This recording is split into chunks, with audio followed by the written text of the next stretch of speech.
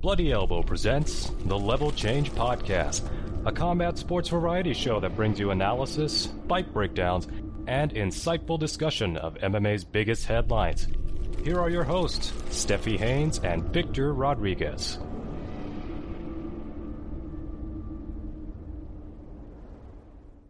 Welcome back, and thank you for listening to episode 197 of the Level Change Podcast. I'm Steffi Haynes, and I'm joined, as always, by my co-host, Victor Rodriguez. And today we'll be discussing the biggest storylines from UFC Vegas 61, the passing of Antonio Inoki, Daniel Cormier's plea to Luke Rockhold to stay retired, Jamal Hill's UFC game snub, and more. But first, I gotta get your take on Bellator's commentary since I just saw you tweeting about it. Okay, I get it. I understand why people are so critical of it, because again, it catches me off guard. I don't usually watch fights with the commentary on unless, maybe if I have an opportunity. For some reason, I kind of get this masochistic urge, let me see what's going on over here with this. And it's like, oh, Jesus, what is, no. I took more exception to Josh Thompson and some of the stuff that he had to say, primarily as the fallout. And even during the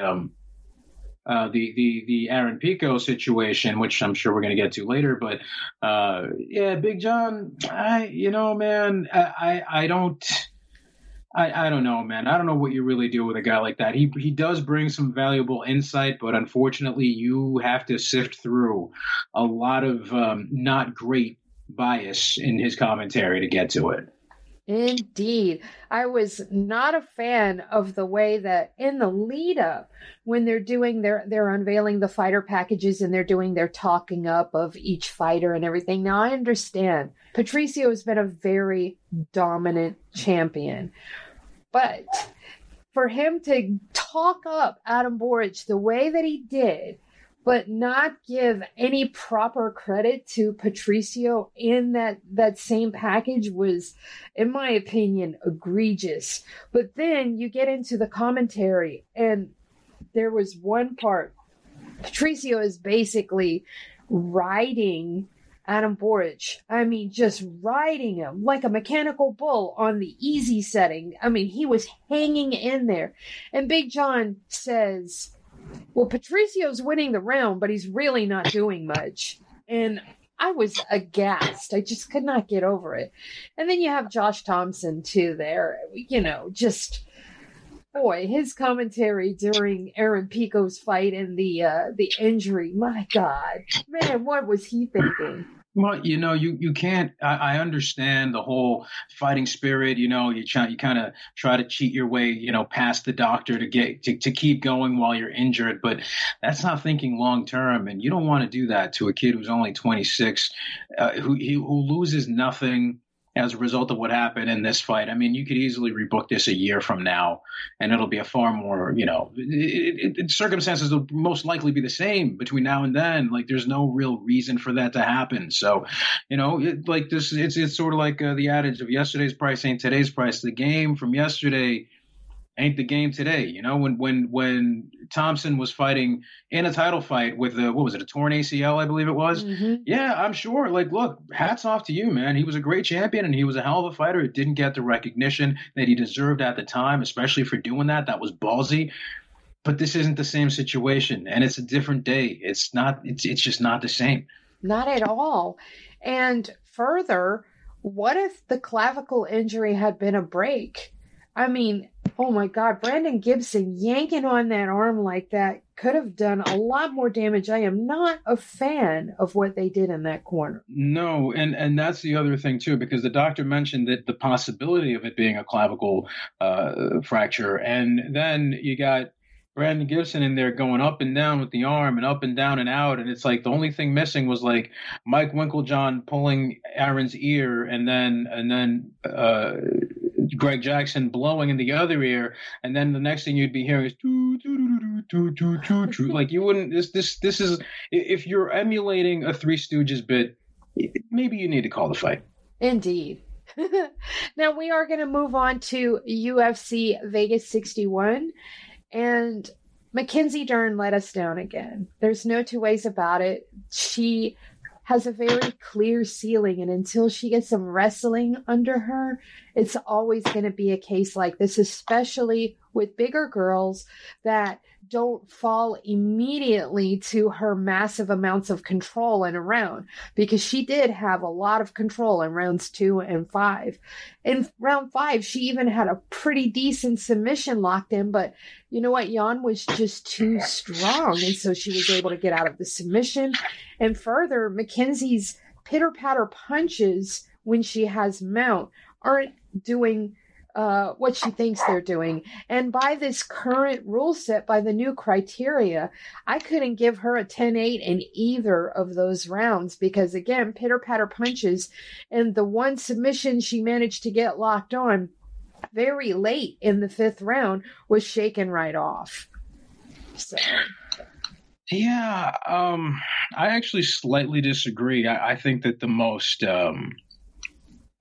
most beneficial thing maybe to her game specifically is to seek out somebody like a Travis Stevens, find the best judoka that you can train with and start implementing that, because she can at least use her clinch and then start to transition to her takedowns. They're going to see her shots coming from a mile away.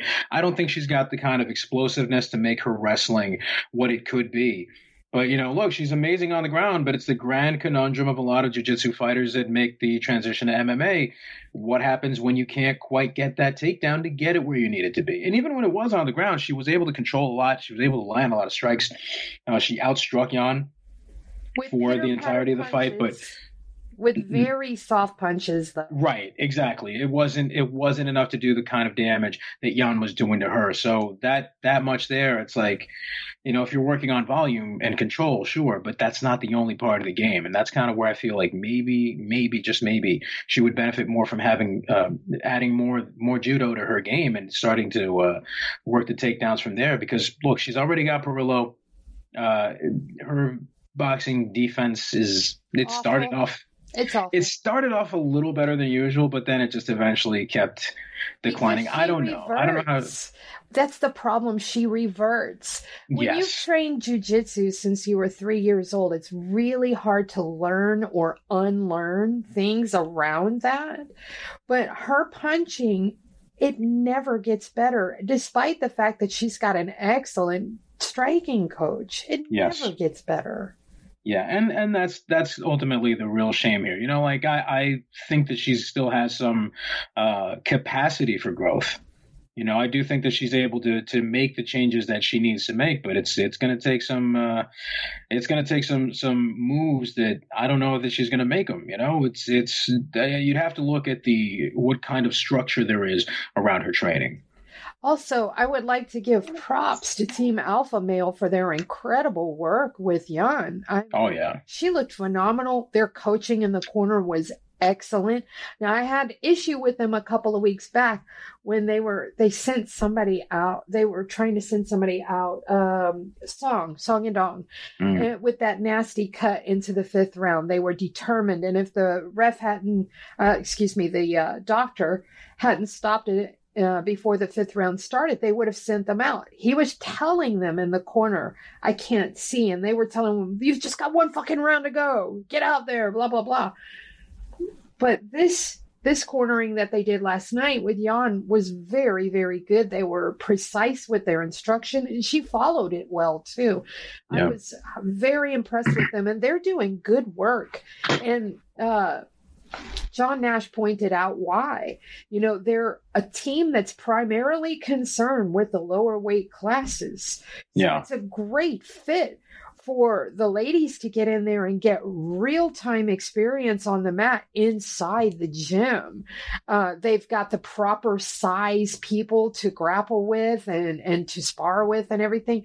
It's a pretty complete camp if you're in the smaller weight divisions or you're a woman. I really dig the way that they cornered her.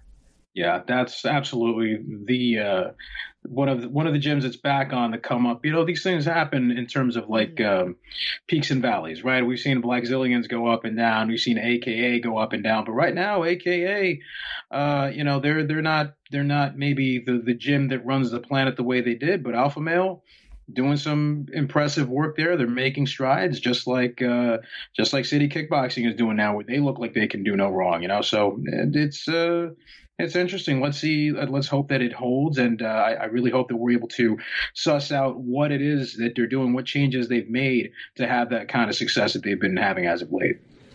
Let's talk about the co-main event: Randy Brown, Francisco Trinaldo, and I got to hand it to you, Victor. You almost came in here and won. Now, here's the thing. I don't have a problem with the decision. I do feel that Randy Brown won. There's no two ways about it. He did. However, he has also a clear ceiling because he's not ranked. But when he takes the step up into the ranked territory like he did with Vicente Luque, that's when he falters. And he struggles against really strong guys like Trinaldo. Trinaldo's 44 freaking years old, and he gave Brown a very tough fight. Much tougher than it should have been for someone as explosive and dynamic, and with all the physical advantages that Brown has. It should have been a much easier fight for him, but it wasn't. Further, Brown's showboating there definitely came close to costing him the fight. Okay, see, I have a caveat here. I don't really blame him for that. Number one, stylistically, Trinaldo's the kind of guy that's not that easy to look good against. Mm-hmm. And number two, you also look at the fact that Trinaldo has a secret weapon. Costa has his secret juice. Trinaldo's been using that secret serum that old guys in fighting games and kung fu movies have. That dude's 700 years old and he's still out there flying and throwing kicks and shit. Yeah, guess what? Trinaldo got the Brazilian version of that. So, Randy was working uphill a little bit.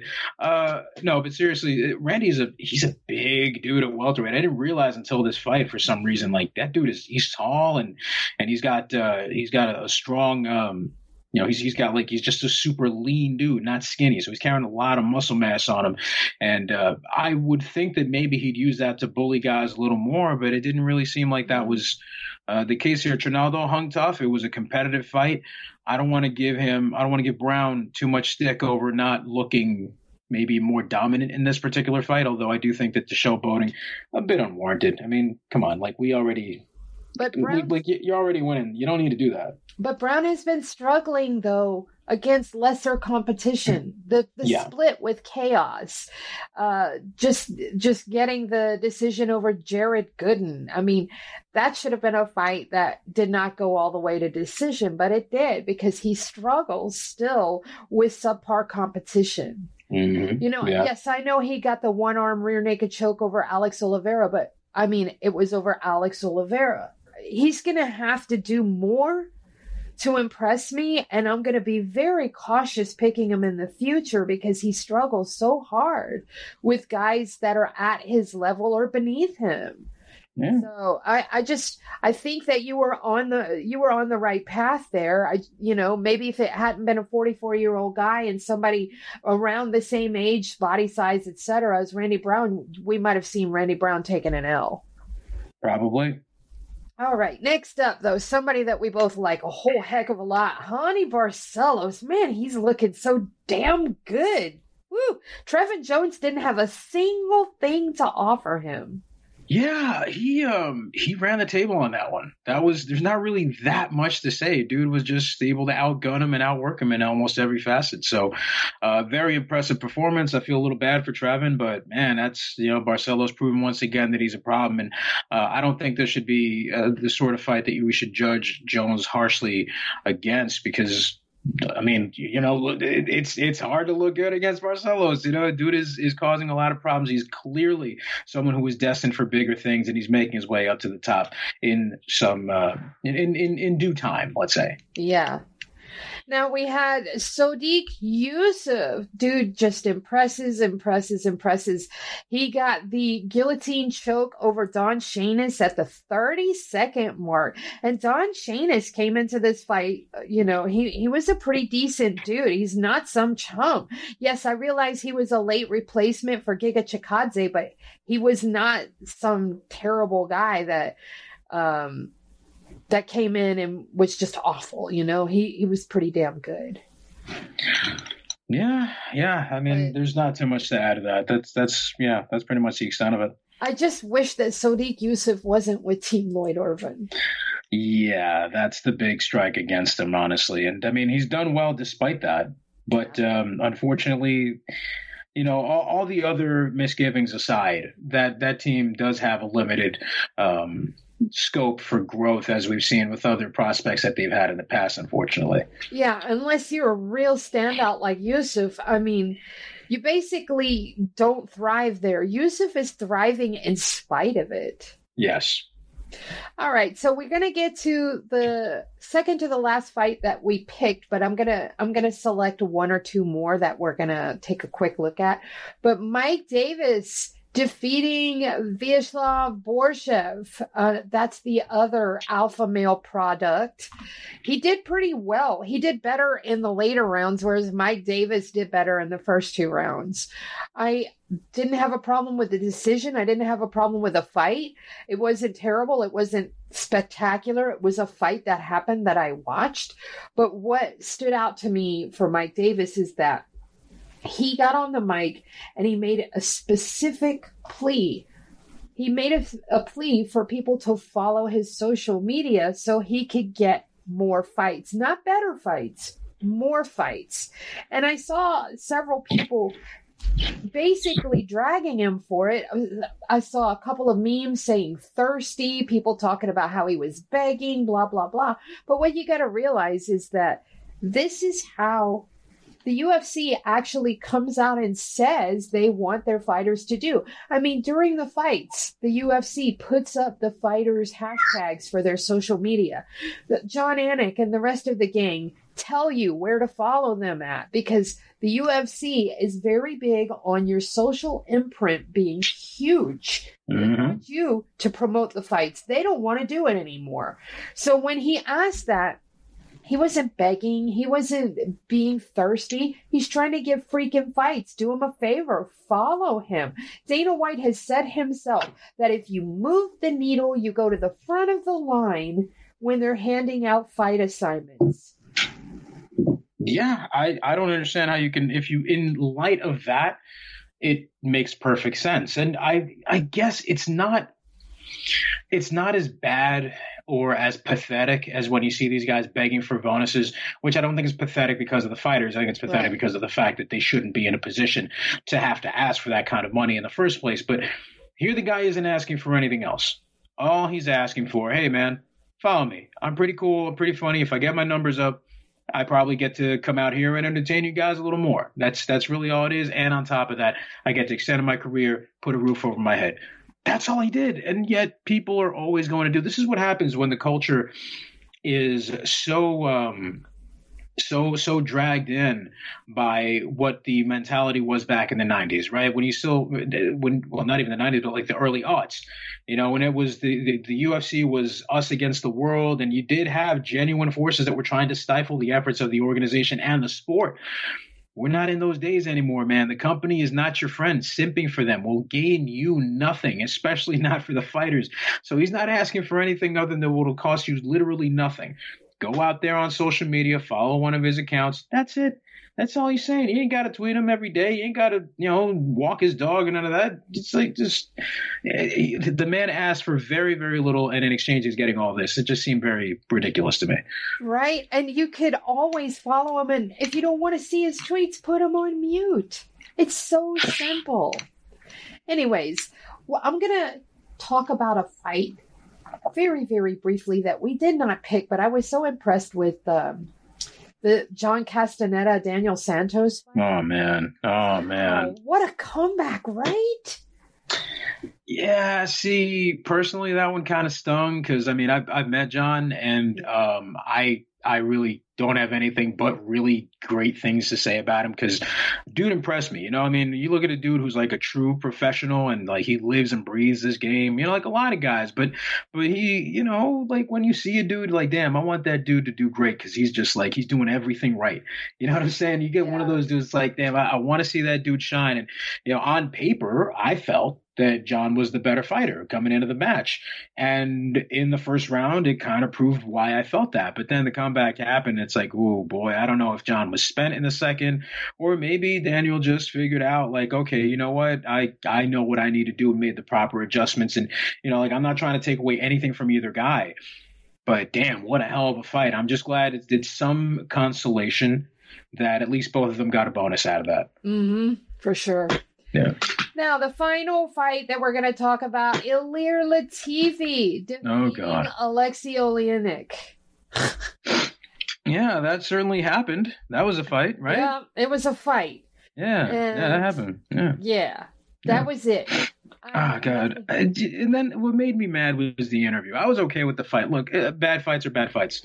Like, you're always rolling the dice. I say this all the time. You're always rolling the dice. And in anything, you could be watching a baseball game or a much anticipated football game or basketball game. Sometimes you're going to have a stinker. It's just a thing that happens. Your satisfaction is not always guaranteed. Your expectations will not always be met. This right here, it's not like there were high expectations and it still stunk up the joint, but it's okay. You had two wobbly wooden heavyweights that are kind of chunky, and it's like I'm not even mad at that because I expect that. And heavyweight is not exactly the most action-packed division, despite what some promoters would want you to believe. But then dude comes out here and is like, oh, yeah, I got a fever right now. I got a staph infection. Like, not good, bro. Damn. Not good at all. But anyways, that is going to wrap up our storylines from the weekend's fights. And now we're going to move into our first news topic. And it is a sad one. But I feel that Antonio Inoki deserves everything we can give him and about 10 zillion times more as far as tribute. And I searched high and low throughout lots of articles, and I found one from NPR that was basically a tribute to him. So I'm going to read from this some of the amazing things that Antonio Inoki did over the course of his life. His achievements, both in professional wrestling and the global community, are without parallel and will never be forgotten.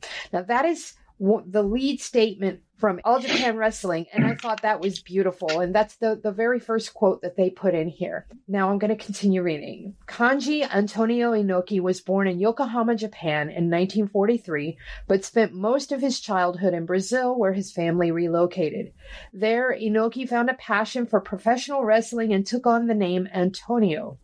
He was soon recruited by Rikidozan, one of the most famous Japanese wrestlers of all time, and returned to Tokyo to join the Japanese Wrestling Association. He quickly became widely popular for his versatility and charisma in the ring. Years later, he went on to start his own wrestling company called New Japan Pro Wrestling in 1972. He reached global fame in 1976 when he faced Muhammad Ali in a rare wrestler versus boxer match in Tokyo, and it is credited for pioneering what is today known as mixed martial arts. Out of the ring, Inoki was known for his attempts to forge peace and diplomacy through sports. In 1990, he was instrumental in freeing 36 Japanese hostages held in Iraq. During his lifetime, he made more than 30 trips to North Korea, serving as one of Japan's few links to the authoritarian regime. And most notably, he organized two large sporting extravaganzas, one in 1995 and the other in 2014, held in Pyongyang to garner international attention. Now, the first event was known as Collision in Korea, and it drew nearly 380,000 spectators and was considered the biggest pay-per-view in pro wrestling history. In 1998, Inoki retired as a wrestler, and in 2010, he was inducted in the WWE Hall of Fame. He is technically considered WWE's first ever Japanese world champion, but that title has yet to be recognized by them. Now, they have a statement of their own, and it says, Antonio Inoki was among the most respected men in sports entertainment and a bona fide legend in his homeland. This passion for competition earned him the nickname Moeru Tukon amongst his peers, which translates to the fighting spirit that burns. And I think that's a perfect name for him. But I think what I remember him most for is watching him slap the shit out of anyone that was insolent, that spoke wrong, that looked at him wrong, that breathed wrong. And I just loved it. That right hand came from all the way from Japan, I feel like, when he was smacking the shit out of you. And watching people, his fans, line up so that they could get smacked by him was amazing. Yeah, I'm, you know what, man, like, I'm sad in a way, but there's people that pass away, and I'm kind of like, I'm happy that he got to live such a full and happy life. Mm-hmm. You know, he had his frustrations and his struggles, but he was instrumental to a lot of these things that, as you mentioned, right, like the North Korea situation where he was essentially the centerpiece because he was the protege of Riki Dozan, who you'd mentioned. Riki Dozan being a Japanese wrestler of Korean descent and being seen still in the North Korean eyes as something of a hero, because I believe he was still from the northern region, so he was respected and brought in as like a representative of that, and he was seen as someone who's carrying on the tradition of Riki Dozan. The story of Collision in Korea is a really fascinating one. It's been recounted in a couple of other areas that I'm not going to get too far into it here, but I would absolutely seek out it's on Hulu actually, the Vice TV mini documentary Dark Side of the Ring. They had an episode that was a 1-hour special specifically on Collision in Korea and why it was such a big deal, why it was so such a phenomenon, and what the aims of it were, and how Inoki was the head of the tip of the spear with that. The situation with Iraq, right, being able to go and negotiate, he had such recognition. He even, I believe, as a result of that was his first exposure to Islam. He became a convert to Islam for some time after that. Although I believe he might have reverted to Buddhism afterwards, but that's neither here nor there. What I'm saying is, he was the kind of guy. There's people that are gullible. They see something and they jump on it. No. He was a very thoughtful and very open-minded person, even for someone of his day, to the degree where he was always willing to learn more. And that's part of what made him such an example. That's what led him to do things like taking the risk of going with the Muhammad Ali match. That's another thing that has many folds and twists and maybe didn't go as originally planned. But to do that back then took a lot of foresight and some very massive balls. And trust me, Inoki had a lot of that. One MMA tidbit that I'd recommend, it's on YouTube, is there's Lyoto Machida meeting Inoki. I'm pretty sure you've seen that one, right, Steph? I have. Yes, where he lines up to receive the fabled Inoki slap. And now I'm kind of sad. Like, damn, I always wanted to, I always thought, man, it would be cool to go to Japan and get slapped up by that guy, because it's like, it's a recognition that you're a tough dude too. Yeah. You know, there's just something about that. It's hokey. I get it. It's probably, a lot of people might see that in the same vein as like the sort of sensei bowing thing. And I know some people find that ridiculous, but there was just something about like a legitimately tough dude who's seen and done everything, seeing you and respecting you and sort of like conferring something of that to you. That's pretty amazing in its own way. And so, man, look, I'm just glad that I was alive around the time he was alive as well, and that we got to see so much of him. And I might repost that clip, but there's a Japanese prank show that had a guy dressed up as Spider-Man crash through the ceiling as Inoki was sitting in a green room. And I guess Inoki took a split-second calculation and realized, okay, this is a human being, and he's hanging from the ceiling. That means he can't escape. So he starts slapping the fuck out of that dude. And you just hear some heavy grown man slaps like, just like, ooh, my God. It was rough being in that suit, but now, like, damn, you're on TV getting slapped up like that in front of your kids. Hard life. You shouldn't have messed with the old man. I mean, that scarf had some power. Before we go on to the next topic, I see those videos of him slapping the shit out of someone, and like you, I probably would have lined right up there too. Even being a girl, I would have lined up there too to get a little of that transference of power. You probably would have paused and been like, "Oh wait, huh?" He would have thumped me on the head like an insolent child. Oh wow, but you know what? That would actually still be funny. I'm sure that he'd still transfer some of that toughness to you. So I don't think that would be that much of a concern. I think being in the same room with him probably would have transferred an immense amount of power to anybody standing there. Probably, maybe so. Well, we are going to move on to someone else who is unquestionably tough, and that is Luke Rockhold, who has recently pretty much said goodbye to MMA in all practical manner and is basically, deciding what else to do with his life as he's transitioning into the civilian life yet again.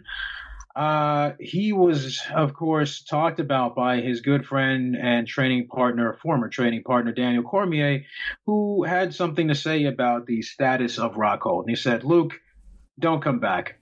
It's only been a few weeks, and it was absolutely perfect. It couldn't be better. Because Luke Rockhold has been the guy that has not been loved, but in that performance, he gained the praise of the masses. Not only did he gain the praise of the masses, though, he gained the praise of his opponent in the competition. Paulo Costa came up to me a week later and told me how special it was to share the octagon with Luke. Luke, don't come back. It's fine. Go do jiu-jitsu if you want to. Go to ADCC. The reality is this. Part of the thing about retiring is you miss the rush of being in front of all those people, and it shows itself when you're by yourself. When he's by himself and with his dogs and all those thoughts start to creep in, I can still do this, especially on those days where you feel good. You forget about how bad you feel in there. You got to fight the urge. We all get it. Nah, man, we can't. I can't. Maybe Luke can with some time away, but I would advise for him to stay away. Don't go back, especially not now. We're still kind of riding the wave of what he was in Utah. He was universally loved after that last fight. And if you get that, especially when it isn't something you get all the time, you may want to go and recreate that because you start thinking, well, that's my reality. But is it? You don't know. Look, man, I get where people would find this to be somewhat disrespectful, or at least not necessarily the most charitable thing or the most diplomatic way to phrase it. But I can't really find exception with what Cormier said here. He drops straight facts here. I mean, think about it. He's showing him praise. He's giving him grace. And this is all coming from a place of love.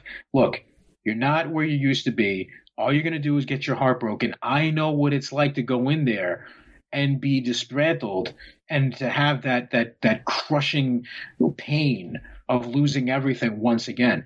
We don't need to do that anymore. You have other ventures and other avenues. You can do other things. Please, man, I'm telling you from a place of love. Like, that's how I understood it, right? That's how I interpreted that. But I can see where some other people, and maybe Luke has not super happy about it. I don't know what really how else he would really choose to interpret it. I would hope that knowing Daniel for as long as he has, and that having the bond that they share, that he would know and understand that this is all a matter of him trying to come at this from a place of concern and a matter of preserving Luke's long-term health and his sanity. But I don't know, maybe other people might see it that way. I mean, do you agree that this is all coming from a good place and that maybe this is the right move and the best advice he could give? Or, maybe Luke doesn't need to listen to him. Oh, I think that Luke absolutely needs to listen to him. The problem is that Daniel's been saying a lot of things about a lot of fighters and drawing the ire of everyone. And I think that if Luke is going to be among those guys that think that Daniel needs to be quiet, it would be because Luke actually came out and said that if, and I quote, that Brazilian guy beats Izzy, I might want to come out of retirement. So he's actually voicing the idea of coming out because, as we always say, Victor, they always come back. So he's saying that, and here's Daniel telling him, no, please don't stay retired. I feel like Luke's wanting to come back, and he's putting out feelers to get support. And the very first thing he gets is one of his besties saying, don't do it. And while I agree with Daniel 100,000 million trillion % that Luke shouldn't come back, I understand why Luke might take that the wrong way. Now, I'm not saying that he has, because I haven't seen that, but I have seen other fighters take exception with things that Daniel has said and basically not said anything with venom or vitriol or anything. Daniel just basically can't make a comment these days without being dragged through the coals over it. I realize that he has a show and that he's paid for his opinions, but he's getting a lot of heat for his opinions lately. Yeah, well, he's going to be getting a lot more heat next week when he's a special guest referee at WWE Extreme Rules. He's going to be there with the Seth Rollins and Matt Riddle match. Matt Riddle, for some of you younger whippersnappers who don't remember, former UFC fighter who just could not stay away from the weed. Not that I blame him, but that's going to be kind of interesting to see a guy who's such a super mega fan like him being essentially a focal point of a match. Also, it should be noted that Matt Riddle, I believe he beat John Jones in a wrestling match when they were in college. Yes, so he did. You got to wonder if he's going to be Team Matt Riddle or Team Seth Rollins, because he's been a Seth Rollins fan for a long time. So, yeah, we shall see. Now, we're going to move on to Jamal Hill. And the reason we're going to talk about this amazing guy is because he has some questions why some Contender Series alumni are making it into the UFC's latest video game, but he has been snubbed. Ever since his surprise submission loss to Paul Craig back in 2021, like it was so long ago, but he's had 3 fights since, 3 big wins, so it does seem very far back. Anyways, he's been on an absolute tear, and here he is rattling off those 3 straight wins, including a massive finish over Johnny Walker. I mean, he finished Thiago Santos too, but it took him 4 rounds, but still, that was because Thiago Santos was not going gently into that dark night. He's been looking for recognition from the promotion, but in recent times, he feels like he has not been appreciated enough. I'm going to quote from his tweet. I was never tripping about being in the game, but this shit is funny. Anything to not promote me, but yet use my ideas and content. I see what it is, and I'm good with it. Just miss me with that fake we love 'em bullshit and all that. If you followed his career, he's never been shy. He always speaks up about anything that's on his mind. So here's a guy that's maybe a win or 2 away from a title shot, and he can't even get into the game. What in the world? I mean, why wouldn't you promote this guy? And he's got a neat story. I mean, he's all of 31. He's got 6 freaking kids that he takes care of. 6. But he's a very hands-on dad. You know, always his hands busy, all right. Yeah, he always has his kids with him at the fights, and they're all dressed up, and he just seems like a good dude. Sure, he's got a big mouth. Who cares? Isn't that what you guys want? Why wouldn't you want to promote this guy? He's good looking. He can cut a good promo. He fights his ass off. Man, what's not to love about him? Let me bring up somebody, a gem of MMA fandom of years past, and that's GFK on MMA. Now, this was an account it's been dormant for some time, but it was basically a dude who was he was MMA fandom, but he was as if it were spoken in the words of Ghostface Killer. And I always I'd crack up so bad. I was howling just any time I was watching fights and I'd check Twitter. This dude was delivering nothing but gold. And I want to remind you of this because this is a tweet from May 25th of 2014. Okay. TJ Dillashaw had beaten the brakes off of Renan Barão. And this is what he had to say. Let me warm up for this. Purple velour. Okay. So somewhere in a lonely room at EA Sports, somebody on the 10th hour trying to make a little video game version of TJ Dillashaw. Now listen, this was on a Saturday, and it's so messed up because it's funny because it's true. Some poor intern or some underpaid developer who's barely making rent is in there on a Saturday night, middle of the night, trying to patch this game to put this dude who wasn't even in the game to begin with, despite being ranked, is in the top of his division, because he just blasted through a champion. And it's kind of messed up because it kind of reminds me of this here in a way. Clearly the circumstances aren't the same, but Jamal Hill's ranked number 6. These guys, Jamal has been on the radar for some time. It doesn't really, it takes a while for things to be designed, but for you to get the motion capture and everything, they're not I don't know, man. Like, I understand certain things take a certain amount of time. Maybe this is one of those things where they were just like going to add him in an update, but it is kind of funny because he has been racking up some wins for a fair amount of time. He hasn't been in the UFC too long, but he's been there long enough that you'd think that, he's been winning fights and doing well, that they would have a guy like him in. Like, who did they not include that they had to make space for him not to be there? I don't know, man.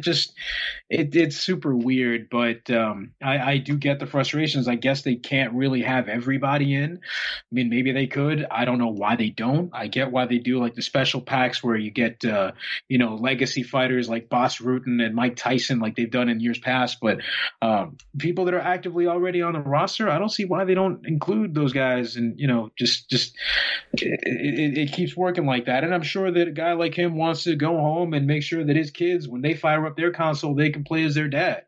But that's not always the reality of what we have here. There is precedent for this happening. And maybe, just maybe, he's said the right enough thing and made enough noise that they might include him soon. Who knows? Yep. I just can't get over the fact that here is one of your better Contender Series guys, alumni, and you're putting in all the rest of them, but not him. He's number 6. Anyways, we are going to move on because Victor has some One news. Yeah, and it's not exactly great. It's actually rather unfortunate. So it turns out, if you've been paying attention on Amazon Prime, shout out to Jeff, you know where it's at. I'm sorry. I'm sorry. We were graced with what many people are hailing as yet another instant classic in which Angela Lee faced Jingnan Zheng, and they just went to war. I mean, they'd both fought already. They were 1-1. They'd had some pretty fun fights in the past, but this was apparently a barn burner. And in this one, Zheng had some moments where she beat the brakes off of Lee. I mean, she made her look pretty bad. You know what I mean? It just didn't really work out the way that Lee and her team were expecting. So Zhang ended up taking the decision here. She ended up winning and basically defending here and walking away with the belt and the crown. But it was not without controversy. Zhang Jingnan was still very upset because not only did she feel that she didn't get enough, really accolades for this, but Chatri, the head of One Championship, actually came out and said that he believed Angela Lee deserved the nod. Now, that was very upsetting to hear because, listen, if you see that fight, at least I didn't see the entirety of it, so I'll fully admit that. You see the parts that I saw, and you see the general consensus that's been out there that, in fact, Zhang was able to really put it on Lee and that she should have gotten the decision, and she rightfully earned that. Well, to have the head of an organization come out and say, actually, I think it should have gone the other way, not exactly great, but especially when it's going in favor of someone that is very clearly let's say, someone that the organization has put a lot of promotional effort behind, right? Someone that they clearly see as a bankable star and as a possible face of the organization. And that's no disrespect towards Lee. I'm not saying that she's not good. She absolutely is. She's a great fighter and she's done very well. But she came out afterwards and started criticizing the judging structure. She was not content with the manner in which the fight was scored for that reason. And Chatri basically went along with that and said, well, yeah, you know what? I mean, maybe she should have gotten it. You know, man, if you're on the end of that, it does become a bittersweet situation because even though you do walk away with the championship, you still feel really bad that you're not getting that kind of backing. And I don't blame her at all for that. Now, listen, promoters are going to do what they're going to do. They already run the organization. No one's going to run Chatri out of there, just like no one's going to run Scott Coker or Dana White out of their respective positions. This is what it is. And they're going to have opinions too. They're going to have their biases as well, just as everybody else. But what is it about this particular fight that everybody's seeing one way, including the judges, and Chatri and Lee are seeing it the other way? I mean, it's one thing for Lee to disagree with it, but for Chatri to jump on that bandwagon too, that felt a little strange. So I'm not really quite sure where they even go from here. Should they have a fourth fight of some sort with this here to continue this whole situation? And what happens as far as the management situation? I mean, should Chatri maybe kind of butt out, or did he really, just misspeak? Or maybe should we grant him the grace of allowing him to be wrong? No, we shouldn't. And here's why. Chatri has been problematic from the start, but he didn't just say he thought that she won. He said he was going to go and conduct an investigation with the judges. Now, if you are trying to promote fair combat in your promotion, you have to leave the judging to be impartial. So for a promoter to say that he's going to go take it up with the judges, is he planning on overturning the decision himself or something? I just hate where all of this is coming from. And I did watch the whole entire fight, and Angela Lee got stomped. In the first couple of rounds, she was doing very well, but those last couple of rounds, she was getting her ass handed to her. And there is no way, shape, or form that anyone should see it for her. And if you do, you need to have your eyes checked. I mean, what is there to investigate, though? That's the thing that kills me. What are you going to do? Like, exactly. In this case, like, he's going to walk up to him and be like, hey, man, hey, did you score it right? Like, what? But the thing is that it almost intimates that he has the power to change things or to influence judging. And if you're promoting fair sport, this is not how you do it. Have you ever heard Dana say, I'm going to go and take this up with the judges, I'm going to investigate? What we have seen from Dana and company is when there's an egregious judge like a Mazzagatti or what's the other guy that does the heart hands? Oh, yeah, Yamasaki. Yeah. Mario. We haven't seen those guys back in the UFC since Dana said he was going to make it a mission, a personal mission to make sure they never judged another UFC fight. And he did that. But he didn't go and have things overthrown, anything like that. He didn't intimate that he could have any kind of sway with the judging, though. He only had a ref taken off, Well, yeah. Wasn't he instrumental in the Kim Winslow thing too? I'm not sure, but I have heard, yes, but I'm not sure, to be quite honest. But it wouldn't surprise me, but still, that's not actually affecting the decision of a fight that's already happened. And that is the feel I got from Chatri from his comment saying that he was going to take it up with the judges. He was going to go and conduct his own investigation and speak with the judges. Why? Yeah, I mean, there was that Macau event that Dana White had, I guess, I'm not sure how he had the authority to do so, but there was a judge that was removed. I don't know if you remember that. Oh, but wasn't that because they govern themselves in certain areas that don't have commissions? Yeah, there wasn't any regulatory body there, I don't believe, yeah. But again, that's at least at the time entirely different, though, from approaching judges after the fact. It's a big difference. Yeah, that is a big deal because it's already settled at that point, and there's now you're saying these things and it's like, well, how exactly, it smacks of favoritism is that's the biggest thing right there, because you look at the characters that are involved. This isn't just a random pairing that you're looking at here, and that's a shame because it kind of puts a bit of a it puts a bit of a stain, on what would have been an otherwise, just a performance that we would be talking about. We'd have more time to discuss the performance and how great that was in that case. But no, we're occupying space with this. I mean, Chatri did everything but pull the Sakikibara and throw the flowers on the ground. Oh, come on now. All right, so we are going to move on to some other notable moments from combat sports. And I got to start with Connor's weird sparring session video that came out earlier in the week, where it looks like he has adapted an animal style of sorts, the way he's like sucking in his stomach and hulking his shoulders over and throwing shots and being really awkward on his feet.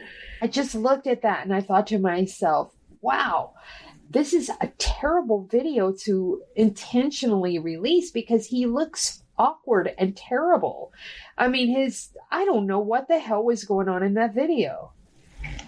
Yeah, I don't either. I don't understand why a guy who isn't even in the USADA pool, which is its own other can of worms, he just keeps putting out more unhinged stuff. I mean, just more and more just cringe training footage that serves no purpose. Like, what are you doing? This is not somebody that's well. This is not even. This is like a sparring version of a Coke rant. You know what I mean? You might as well have just been talking about how you want to open a restaurant. That's there's nothing of any value here. He's just going out here punching this guy bare knuckle and the other guy going at it bare knuckle. Like, what are you accomplishing? What are you doing? You're not working on timing. You're not parrying anything. What are you doing here? Showing off his big, beefy physique. Yeah. Oh, wow. Yeah, I haven't seen anything like that before. Wow. Now, Patricky Pitbull and Paulo Costa participated in a liver eating contest with a dude that I just learned who he was this past week, with a dude named the Liver King. And here's what I know about the Liver King. Apparently he's a roided out grifter with ab implants that smells bad, because everybody that's been in a 20-foot vicinity of him has tweeted to me that he stinks. And that, oh no, that can't happen in my area. No. If you stink, get the fuck on. No. Yeah, so this Liver King guy, I'm going to keep this short and sweet. He is a liar. He is a con man, and he is remarkably stupid. But there's something about this sport, again, that keeps attracting the dumbest people with the biggest engagement. It's just all you got to do is be loud and some kind of sideshow, and we'll let you in. We will let you in. And it's like, just like Sam Kaplan said years ago, there is no sport that has a lower bar for entry at every level than MMA. What are you doing? You're sitting here eating raw meat with this guy? Like, come on, man. This is ridiculous. All he does is do some, motivational, pseudo motivational stuff and talking about living like a caveman and eating a pound of liver a day. I'm pretty sure that would actually not be good for your system. And I'm pretty sure that's bullshit. This guy has to be like smuggling Snickers bars in there somewhere. Like, that's just, no. Absolutely not. But this is what made me sad, is like, great, now the MMA space is embracing him wholeheartedly, and we're not going to look at anything about him again, just like Hasbulla. Same thing. Yeah. All right, so now we are going to talk about Aaron Pico's Insane Toughness. Now, we did mention it earlier, but if you have not seen the video, go to Bellator's official account on Twitter, because the video is there. And again, Brandon Gibson taking that arm and jerking on it so hard that it literally looks like he's trying to rip it out of the socket, not once but twice. And then all the other external manipulation that he was doing outside of trying to rip it out of its socket made my stomach quiver a little bit. Yeah, it almost looked like he was trying to set up a jack on a monster truck so he could change the tire. I don't know what they were trying to do there with that, but it's, after maybe the third pull, I was like, we're good. Yeah, that was it for me. I'm like, yeah, you might as well call it at this point. This isn't going to work.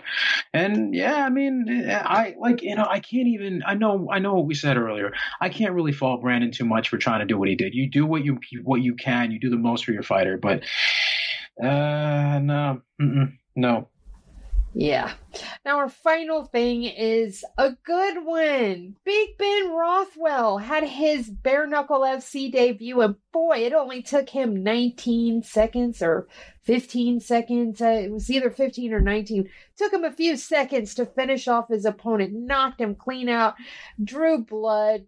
Dude's eyes looked like they were trying to focus on two separate walls on opposite sides of the building. Yeah, he looked great. But he did. Bare knuckle talent, though, especially at heavyweight, you got to wonder what he was fighting in there. Well, listen, man, I mean, I ain't too mad at it. It's whatever. Like, you're going to get whatever you get. And this is the reality of what bare knuckle is. But good for him, man. Listen, the man has not been getting the love that he wanted. He's not been getting the kind of money that he wanted. Now he's getting both. So I am fine with that. And for all of the criticisms that there are that should be levied towards bare knuckle and all that, I'm fine with that. I'm okay with it.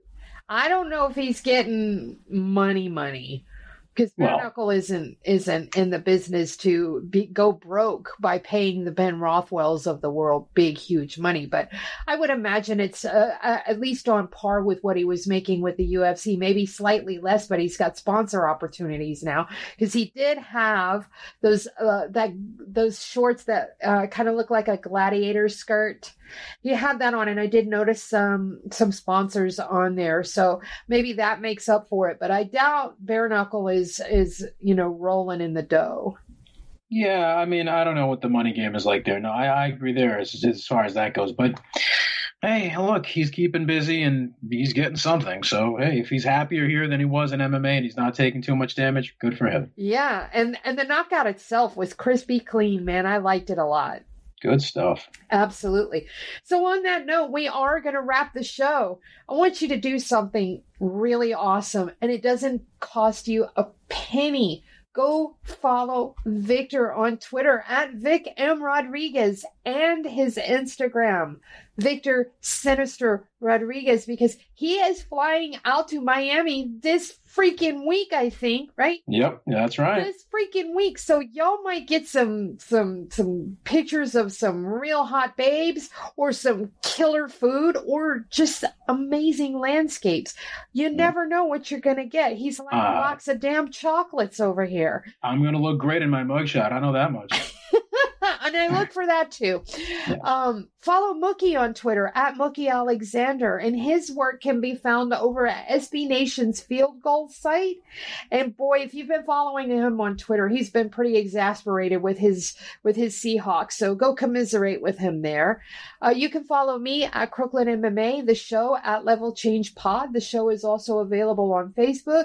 That's facebook.com/Level Change Podcast. If you listen to the pre-recorded outro, you can hear Mookie telling you where you can find this show and all the other great Bloody Elbow shows. And do visit bloodyelbow.com, where you can find my work and Victor's work and a whole bunch of other amazing people's work. So that's pretty much it. Until next time, please stay safe. Thank you for tuning in to this Bloody Elbow Presents production. To check out more of our content, subscribe to our YouTube channel, which is titled Bloody Elbow Presents. We're also on SoundCloud, Apple Podcasts, iHeartRadio, Stitcher, Spotify, TuneIn, Overcast, Player FM, and Amazon Music. Just search for Bloody Elbow Presents and you'll get brand new shows throughout the week, including Care Don't Care, the Level Change Podcast, the MMA Vivisection, the 6th Round Post-Fight Show, 6th Round Retro, the MMA Depressed Us, Crooklyn's Corner, exclusive fighter interviews, show money, guest podcasts, the Hey Not the Face podcast, and radio-style play-by-play for every UFC pay-per-view. Be sure to follow us on Twitter at Bloody Elbow, Facebook at facebook.com/bloodyelbowblog, and as always, on bloodyelbow.com.